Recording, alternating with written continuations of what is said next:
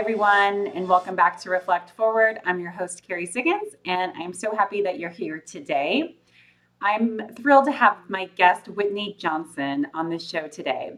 Whitney is the CEO of WLJ Advisors and is one of the 50 leading business thinkers in the world named by Thinkers 50.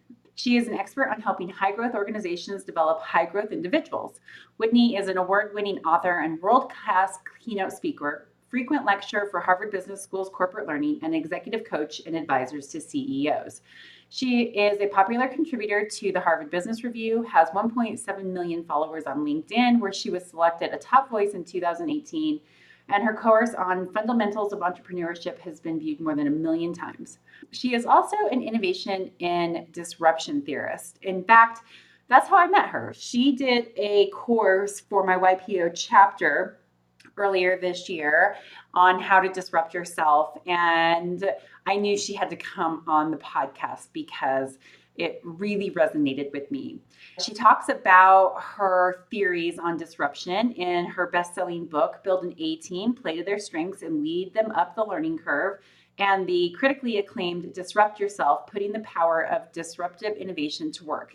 In her book, she codifies her framework for helping develop high-growth individuals and organizations, what she calls the personal disruption and the S-curve of learning frameworks. Another interesting tidbit about Whitney is that she's the co-founder of the Disruptive Innovation Fund with Harvard Business School's Clayton Christensen, who I actually got to hear speak at a Colorado Innovation Network meeting several years ago. I think I was actually pregnant with my son, so that was probably back in 2012 when that happened. And it was a very interesting conversation on how to think about disruption, especially being a technology company. And we were going through some major changes then, so I took a lot away from that. So I really appreciated that she had worked with Christian before because he was one of the godfathers, I would say, of disruptive innovation. One other thing about Whitney, and then I promise you I will let you meet her, is that she also hosts a weekly Disrupt Yourself podcast. She publishes a popular weekly newsletter. It's a very good newsletter, which you can find on her website, whitneyjohnson.com. And she is married with 2 children and lives in Virginia. Okay, enough of me talking. I can't wait for you to meet Whitney. Hang tight, and I'll be right back with her.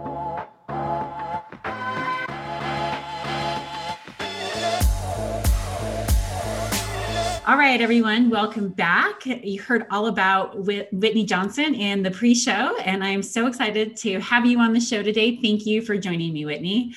Oh, Carrie, I'm delighted to be here. All right, so I enjoyed the workshop that you put on for my chapter in YPO, Colorado, on how to disrupt yourself. So can you tell us a bit about the S-curve of learning and your framework for disruption?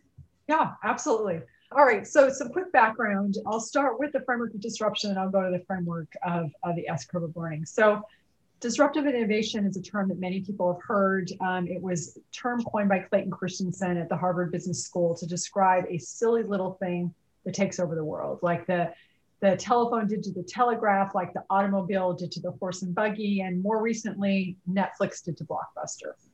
And so that's this whole framework. I invested with Clayton Christensen. We would buy and sell stocks on the basis of this framework. But while I was working with him, I had this big aha that this whole theory of disruption, it wasn't just about products and services and companies and countries. It was also about people, that people, we need to disrupt ourselves. And then a company doesn't actually disrupt, the people do.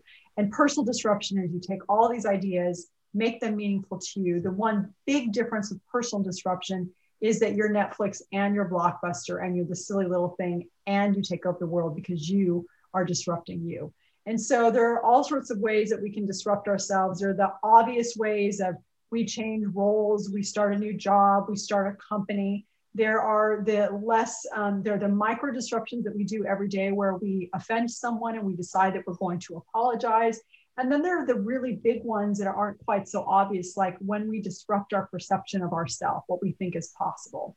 So that's personal disruption. I have a 7-point framework that allows you to be effective in disrupting yourself. Again, the idea being is if you want to disrupt as a company, you have to disrupt as an individual.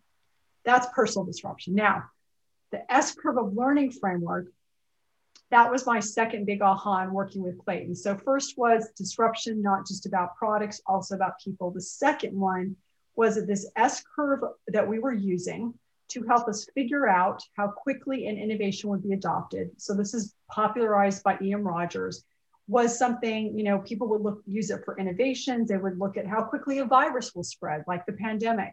But I had this aha that you could use this S curve as a model for how we grow. It could help us understand how you and I as individuals grow and develop. And so every time you start something new, you are at the base of that S. And that growth is happening, but it's going to feel like it's not happening. It feels very slow. You can be discouraged. It can feel like a slog, but then that normalizes it. You're like, oh, I'm doing something new. I've never done this before. I've started a business. I've taken on a new project. Of course, I don't know what I'm doing. Of course, I'm overwhelmed. I'm at the launch point of the S. But then you put in the effort and you accelerate into competence and confidence. And this is the steep part of that curve where you feel like, I know what I'm doing. My neurons are firing. It's exhilarating. I love being on the part of this part of the curve. So you go from slow and now it's fast. And then you get to the top of the curve. You figured it out. You know what you're doing. It's like you can predict it. It's very reliable. The challenge when you're at the top of the curve is that you know what you're doing. And so you're no longer enjoying the feel-good effects that come with learning. You start to get bored. And so you've gotten to that top of that curve. You've gone from slow and then fast and then slow. And so what we're trying to do as human beings is understand this is what the cycle of growth looks like. And we want to learn and leap and repeat as frequently as possible because that's what growth and progress looks like. And when we get to the top of that curve, we disrupt ourselves and we start all over again. But it's really a way for us to think about what growth looks like. Because when we understand what it looks like, we can affect it. Yeah, I love that. So the example that I used in our workshop with you was teaching myself ballet. And I've actually thought a lot about this since the workshop because it seemed like a silly example, but it is such a good example of that S curve because my son watched me when I was first teaching myself and he's like, Mom, you should not be doing ballet. And, if I was doing it for, money, obviously he would be right because it was terrible. But I will tell you, going through that S curve and getting better and getting stronger and working my body in a different way, and then thinking a bit through the framework of disrupting myself has really helped open my eyes to how often you can do it and how powerful it can be if you do it with intentionality. Mm-hmm. And so I've been more determined to get to that top of the S curve with ballet. Like I'm even going to go to ballet classes now that we can do that again, just to really prove that mastery can come when you do disruption with intentionality.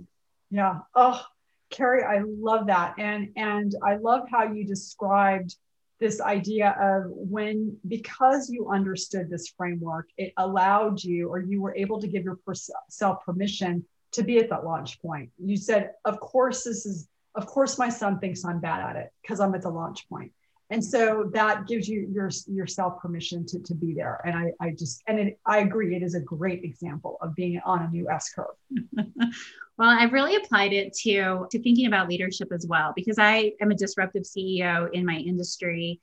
StoneAge is moving the industrial cleaning industry further and faster than it's ever moved before. And, part of that was, on that cusp of happening. And part of it is us out there pushing it.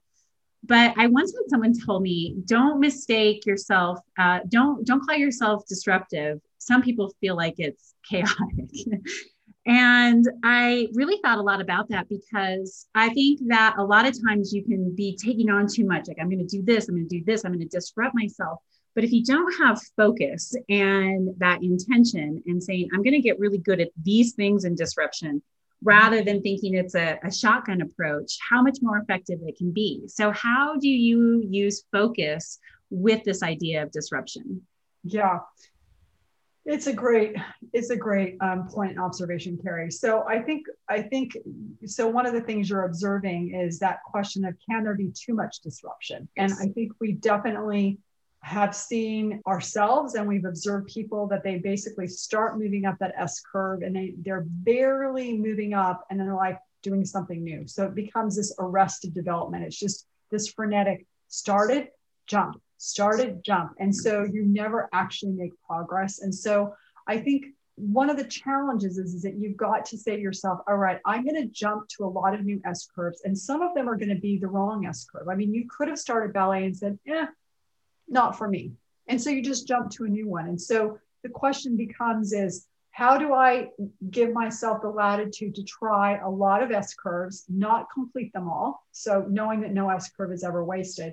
But once I've made a decision that I want to be on an S curve, am I going to be focused and complete that cycle, to be in that launch point of exploring and collecting data, and move into the sweet spot of where you're accelerating and you're changing and metamorphosing, and then you anchor that behavior. So I would say you explore, and once you've made that decision to commit, then you complete the cycle. Yeah, I think that's a great way to look at it, because a lot of times it can feel like we're starting and stopping new things, but really we're just saying, this isn't working, but look at what we learned from this. And then this is how we're going to then take that learning and apply it to what we're doing next. And, not everybody necessarily sees the messiness of what you learned and how you're making that leap to the next S curve. Right. Yeah. Right. And the fact is that I think if you and I were to reflect and spend a sort of analyzing our lives, we would find that some of our biggest successes, our S curves that we're most proud of, were born in the throes of an S curve that did not work. Yeah. I can attest to that. All right. So a lot of people feel stuck, right? So you're in that beginning stages and it feels really uncomfortable because you're not good at something. How do you persevere? Like, how do you dig deep and get yourself unstuck in those early stages? Yeah. So I think, we've kind of been dancing around this, and there is that awareness. And I have an example that I'll share. So last December, our family decided that we were going to go on a vacation. And in theory, vacation sounds wonderful. But in practice, vacation is very hard for me, because I am going to go to a place that I haven't been. I'm going to do something that I haven't done. I'm going to spend time with people that I may not have spent time with, in terms of the way I do it. So there is a lot of new. I mean, it's completely discombobulating. And so I found myself saying, okay, I've had vacations that have been total busts. I don't want this vacation to be a bust. I want to enjoy this vacation. I want to come home rested. And so when I understood what was going on, I said, okay, I'm jumping to a new S curve. I need to give myself a day or two before the vacation to get ready for the vacation so I can adjust.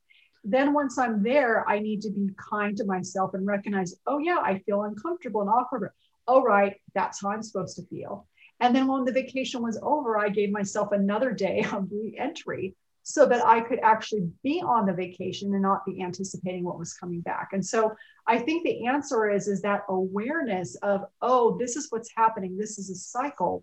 It makes it a lot easier, because then when we're feeling discouraged or impatient, or we're having fun, or we're getting to the top and we're like, I know I'm really good at this, but I can't do it anymore because I'm not enjoying it. There's more for me to do on the planet. It's not that we did anything bad. It's not that we don't like our boss. It's not like we don't our company. It's just that we are no longer learning. And so we can then give ourselves permission to do something new. Yeah. I just experienced this very thing today. So I started a grassroots movement in our industry to affect global change around safety practices in industrial cleaning. And I put so much work and effort into it. And it has caused some conflict on another board that I sit on. Am I creating a competing organization? And as I was having the conversation today with the president of this other organization, I was like, this isn't a battle that I want to fight anymore. Like, I'm actually feel like my work here is done. I'm a little stagnant anyway. I've been kind of hoping somebody else takes on a leadership role rather than me doing everything. Am I going to fight this battle because I want to win?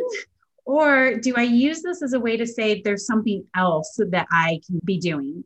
Mm-hmm. And in that moment, when I found myself, okay, like cool, calm, and collected, I'm not going to get upset because, I'm being accused of something that I'm not doing here.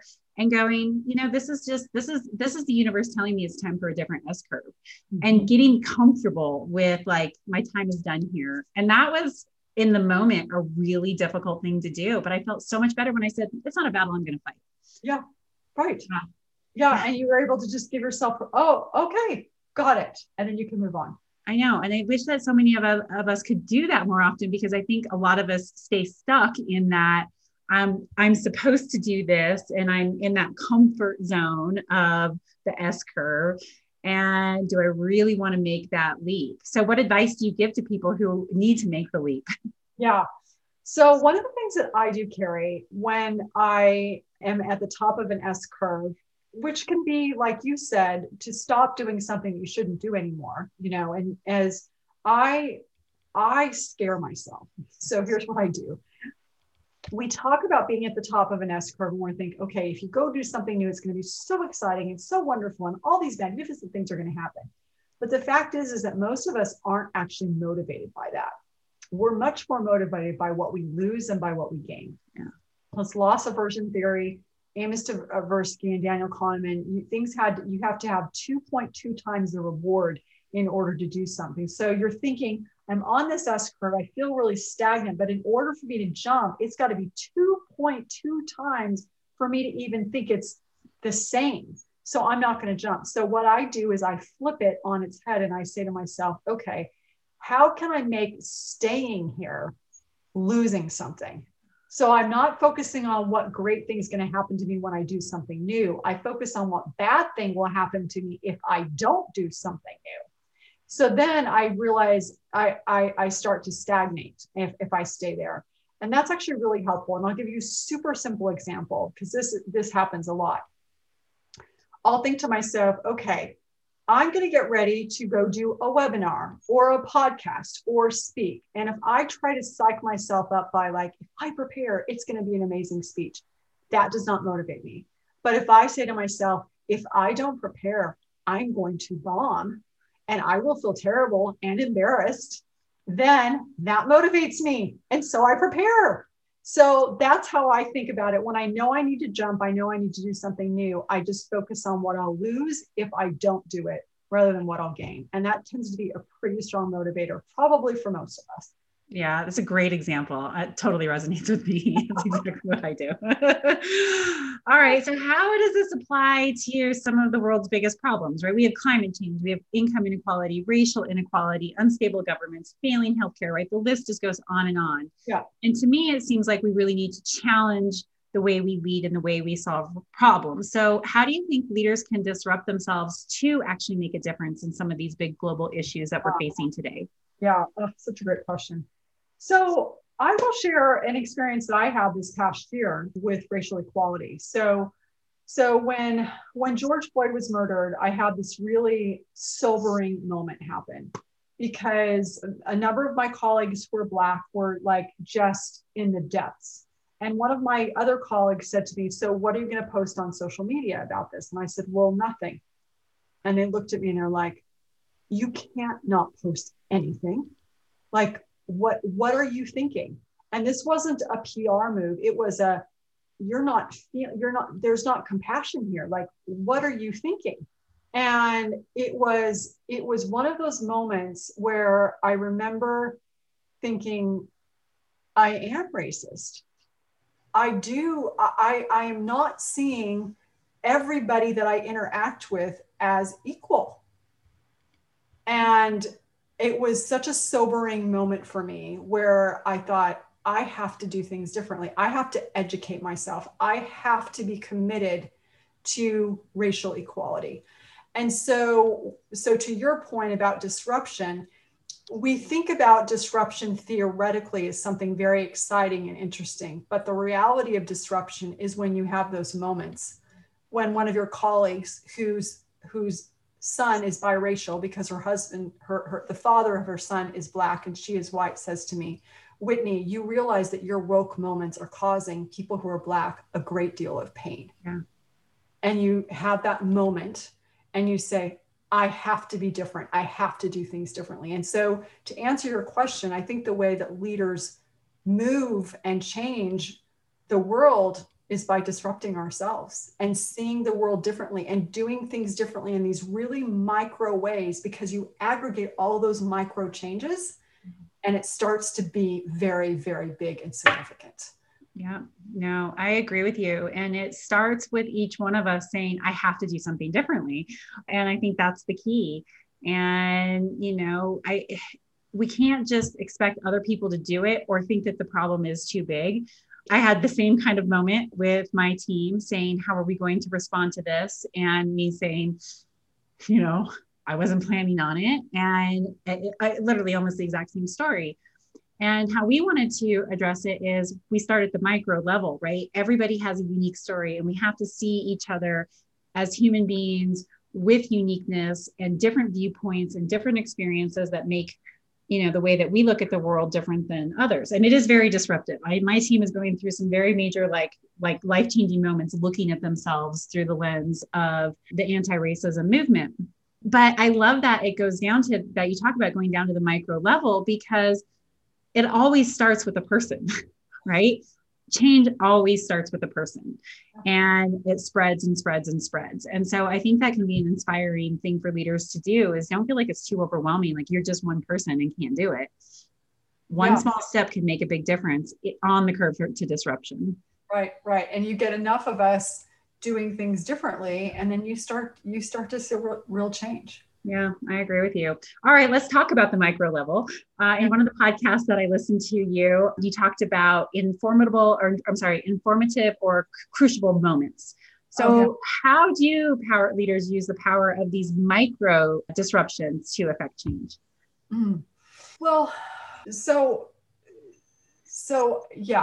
think let's start with this idea. Typically, when we talk about disruption, personal disruption, people think it's like change my job, change my career, or start a new business. And that is absolutely one type of disruption. But as we have just been alluding to, the fact is that real change is happening whenever you've changed your career or gotten to a new role.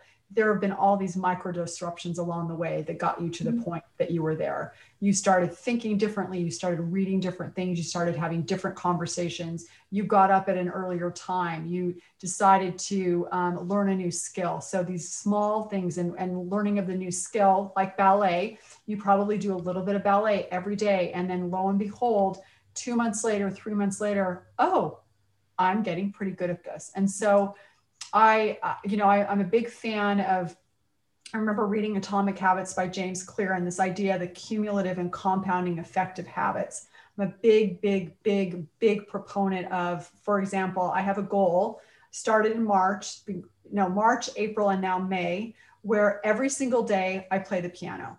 Many days it is 10 seconds. Sit down at the piano, I play 2 chords, and then I'm done. But I'm building that neural pathway of playing the piano. And so it's whether it's the piano, whether it's ballet, whether it's deciding to smile, whether it's deciding to acknowledge someone on your team, whether it's deciding to, listen to a podcast of someone who is Black versus white, whatever it is, those small things, they start to aggregate, they build those neural pathways. And then, we change, we're different. Yeah. I have an interesting example of something that just happened that I didn't realize it was a micro disruption in the moment, but I was talking to an employee and she was really frustrated with a person on her team. And I said, well, how often do you talk to her? Well, I talk to her once a week. How often do you talk to everybody else on your team? Well, I talk to them every day. They're calling me. Okay, well, why don't you just say that you're going to call her every day and really make her feel included, right? We all want to know that we're valuable, that our work matters, and that we're included on a team. And this was probably like 6 months ago that I had this conversation with her. So she started doing it, and she emailed me on Friday and she said, I just want you to know that it has changed everything. Wow. And this employee told me that she was going to quit until I started reaching out to her every day. This is the manager talking to me. And it would have been incredibly painful for the company. It would have been disruptive in an entirely different way. But now we have this engaged employee who's doing more and taking on more and just asked for a big project that we want to do. And I can already see where this is building. So when I was listening to your podcast on that, I was like, oh, that is the micro disruption that I'm still seeing take place here because of one little conversation that you have that in the moment didn't seem that meaningful to either one of us. And it's going to have, I think, a pretty significant effect on that employee and the company. Oh, that is so great. So you had that conversation where you disrupted her, how she was thinking about herself. And then she made that commitment to do those micro disruptions, daily phone calls. Yep. It's completely trajectory changing. It is a complete trajectory change. I know. And that's why I think what's so powerful about this framework, because if you are intentional about it, you can really do profound things, or you're doing profound things and just not paying attention to it. And then don't build, you don't take full advantage of it. So yeah, so that's how I'm looking at using these kind of like those, informative or crucible moments to say, this right here can have a big impact. You don't know what it's going to turn into. So anyway, I love your model. It's awesome. I use it all the time. I love your stories. I love how you apply them. It's so interesting. Well, I'm doing it with my writing my book, right? It's like, okay, I'm going to do those little micro things every day, right? I need to write at least 100 words, 25,000 words a week, and 100 words at least a day. And then I have big writing days. And so I'm using those little moments to help me get those big things done. So, there's so many ways that you can apply it. Right. And 100 words a day, that's not that overwhelming, right? No, you can totally do that. You can do that like in 3 minutes if you have to. Exactly. And then I'm going to tell more stories because I love telling stories. Love it. So what's your book about? It's really about how we need to challenge the way that we look at leadership. So I weave my story of, I basically talked myself out of an overdose when I was 27 years old and packed my life and moved to Durango, not knowing what the hell I was going to do when I got here, and happened to be lucky enough to get selected for the general manager position at StoneAge, even though I was a mess and underqualified, and how I have used that disruptive moment to say, I am going to change the way that we look at leadership in my company, in my industry, and hopefully globally. And so we're an employee-owned company, and I'm very big on fixing the income inequality gap. And so I'm just weaving my story into how we need to really challenge the way that we look at leadership and change the way that we are addressing some of these problems. Wow. Yeah. Fantastic. Yeah. So hopefully it's good. I don't know. It's just, I'm writing it for me. And then if it goes anywhere, that's great. But I just feel like this book is in me and it needs to be birthed. Right. Well, and never overlook the power of good editors. So I think that's the one thing, if I may, there's their perception that we write a book and it's a solitary effort, and it's not. Yeah, I'm learning that. And that actually makes me feel a lot better because it's overwhelming. Mm-hmm. So the woman who I'm working with, who's an editor and my writing coach, she's like, just write. It's going to be what she calls it, your shitty first draft. That's right. And don't worry, we will work magic on it. I'm like, okay, that makes me feel better. That's right. A bad first draft. It's the magic. And so you've written several books. Have you always been a writer? And what is the writing process like for you?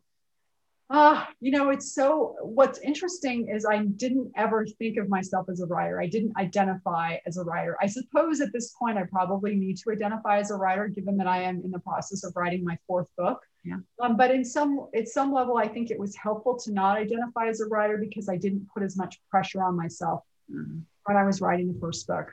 But the very first one was called Dare, Dream, Do, and this was published in 2012. And it was, it's interesting. Oftentimes a first book is very autobiographical. You're telling lots of stories about yourself. And I think it's part of that process of maturation for us is we're writing that book. But like you said, we feel like we have something to say, but we're also trying to find our voice. Yeah. And so it was a great process. I mean, it was just a thrilling process to go through and get what I was thinking down on paper. So what I will say, and I'm sure you've heard this already, but for anybody listening, writing a book is only half the process. Once you've written the book, you then have to raise the book like a child, right? You have a baby and then you raise the baby. And it's the same with the book. Like you write the book and then you have to figure out a way to get people to actually read the book. and market it and put it out in the world.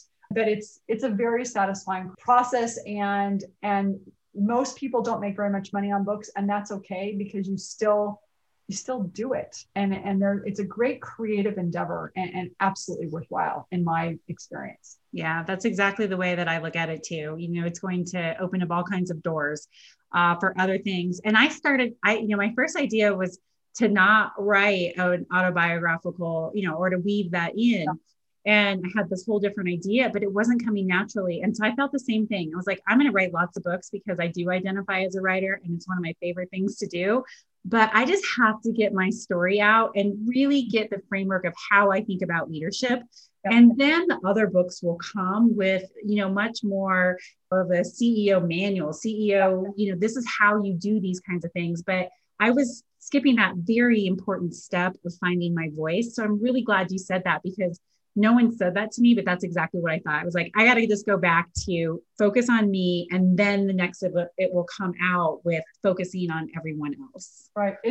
And like I said, I read this, much later after I had written the book, I read this, that someone had said, this is a pretty natural evolution for first-time authors, especially for women, interestingly enough.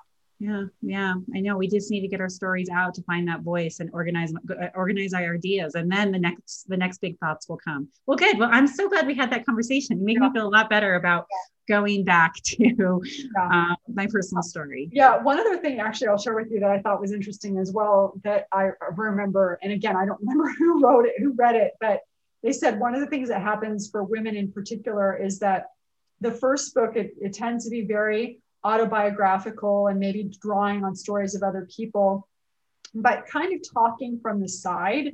And gradually over the course of books, you'll start to come into your voice and speak much more authoritatively. Yeah. And so it'll be fun for you to watch that evolution of how you sort of, here's how I thought and here's how I felt. And over time, you'll allow in your writing yourself to become the expert. And I've certainly seen that evolution for myself in my writing. You're following the S curve with your writing. Yes, I am. Thank you. I didn't think of that. Great thing to point out, Carrie. Well, I've enjoyed all of your books. So I read them all before this podcast. So I can see the evolution. Absolutely. And now it's very clear that we're having this conversation, exactly, how that process has worked. So great. All right. I want to talk about to-do lists, because you recently tweeted about to-do lists, and I am a to-do list evangelist. I call mine micro achievements. Yeah. So how do you use a list to make sure that you're working on the things that will help you, either advance up the S curve or get into that disruption framework? So one of the things I do is I'll think about, for example, like right now, my big goal is getting my next book to the publisher by June 21st. And so that's, 6 weeks away. And so I make sure my to-do list every single day, except for Sunday, the top of my list, the very first thing I do is I work on the book. Right? That is what I do. And so I will go through and just think about, so what's my goal for the next 6 weeks or 8 weeks, thinking in sprints, making sure that whatever that thing is I'm doing something on that goal that day. And then I'll have 3 or 4 things that are essential for me to get done in a given day, get them done before noon, and then allow myself to just get whatever else done needs to be done. Now, the other thing that I do, Carrie, and I just started doing this probably in the last year, is I had a really bad habit of getting very productive. And around noon, I was like, I am so productive. I'm getting so much done. I would add like 10 more things to my list. And then I would end the day feeling bad because I hadn't gotten everything done. And so I have gotten much better at saying, here's my list, and I'm sticking to my list. And once I made that decision of those 5 things I was going to get done that day, then anything else I add is purely optional. And I trust that I will get to it the next day. So that's how I think about lists. Yeah, I love it. I think that's good. I mean, I that's how I'm using my micro achievements as well, because it's those things like, okay, these are the big things I want to achieve, the disruptive things. And if I'm not working on these because I get bogged down with all the other million things that come up from running 2 companies and, raising a family and supporting an entrepreneur husband, in his endeavors too, it's like, oh my gosh, I'm not going to move up that curve. And so I think it's really important to create that list, but I'm with you. I add more stuff to my to-do list too. And then sometimes it's really motivating because I can get it done. But if I don't check everything off, I'm just like, well, that week was a failure. Yes, it's called OCD. Yeah. And so I think if we can do that, then we can allow ourselves to say, okay, I got the 5 things done that were essential, and everything else, if I get it done, great. But if it wasn't important at the beginning of the day, it's probably not important at 4 p.m. in the afternoon. Yeah, I agree. All right. So I have 2 more questions for you before we wrap things up. So the name of this podcast is Reflect Forward, and it means lots of things to lots of people and has special meaning to me. What does Reflect Forward mean to you, and how do you think it plays into disruption? So I'll tell you what came to mind when you said that. I think reflect forward is to think about who I want to be and what I want, how I want to be, a year from now or 5 years from now. And what person do I want to be? And then, thinking of discounted cash flow, like discounting that back to see, am I showing up as that person today? What am I doing today to make sure that I am that person in the future? Yep. So that's what it is for me for Reflect Forward. And I think disruption it just means that I'm probably going to have to do something different today if I want to be, I have to do something different today if I want to be that person in the future. Yeah, absolutely. Great. That's an excellent answer. All right. And if there was one piece of advice that you would give leaders who are looking to be exceptional at what they do, what would it be? It would be own your strengths. I think very often we're good at things and everybody's good at some things. And because those things that we're good at are so natural and so reflexive, we tend not to value them. We're like, oh, that's not valuable. Whatever, who cares? And then we can't make a big contribution. And so I think what my advice to myself and to you and to anybody who's listening is, when you know what you do well, and you know what you do well because everybody tells you do it well, then make sure that you are leaning into that and owning it. Because if you will own what you do well, then you can make a really significant contribution within your sphere of influence. So own what you do well. I love that answer. We just did a leadership meeting and I made everybody say what they appreciated most about themselves and then say what they appreciated most to the person to the left of them. We were in a big socially distanced circle. Yeah. And it was amazing to watch how uncomfortable it made people to say it, especially we have a 50-50 female male executive management team. And almost all of the women had a very hard time saying it, but some of the men did too. But how spot on it was and how well it tied into what other people were giving the same feedback on. And I did it on purpose because so often we don't say, I'm really good at this and I'm proud that I'm good at this. And it brings a lot to this team. And we should celebrate those things, not be embarrassed or, obviously humility is very important, but we can not let ourselves shine when we don't say, here's my strengths and here's what I'm good at. And it does add value to this team. So it was a really great experience. And I'm so glad you gave that answer, because I think we need to talk more about, the value that we bring and be proud of it and okay with it and honor it. Yeah. Because otherwise you've got all these people running around and they're actually only vaguely aware of what their superpowers are. Yeah. And when people own them, then you can start to really do some powerful stuff. Yeah. And especially when they're out there for the whole team to see, and you can say, I'm going to leverage her superpower and his superpower to do these things, but you've got to define it and believe it and live it. So that's great. So good. Awesome. All right. So how can people find you and your books? Yeah.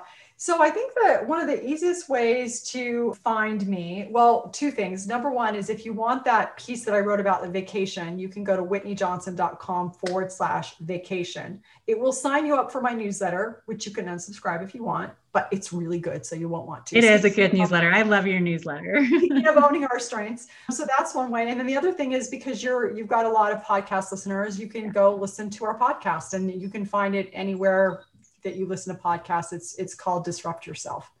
That's great. And how about your book? Are you in all the major book stores and Amazon? Yes. Yeah. So Disrupt Yourself and Build an A Team are in all, you can buy them anywhere that you buy books. Our next book isn't out until January. So I would, for now, based on the conversation we had today, I'd probably be reading Disrupt Yourself. Okay, great. And do you have a name that you can share about your new book? Yeah, it's called Smart Growth, How to Grow Your People to Grow Your Company. Love it. That's great.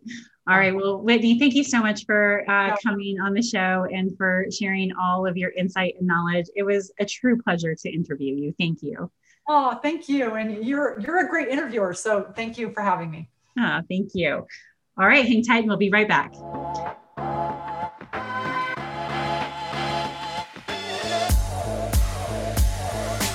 All right, everybody, I'm back.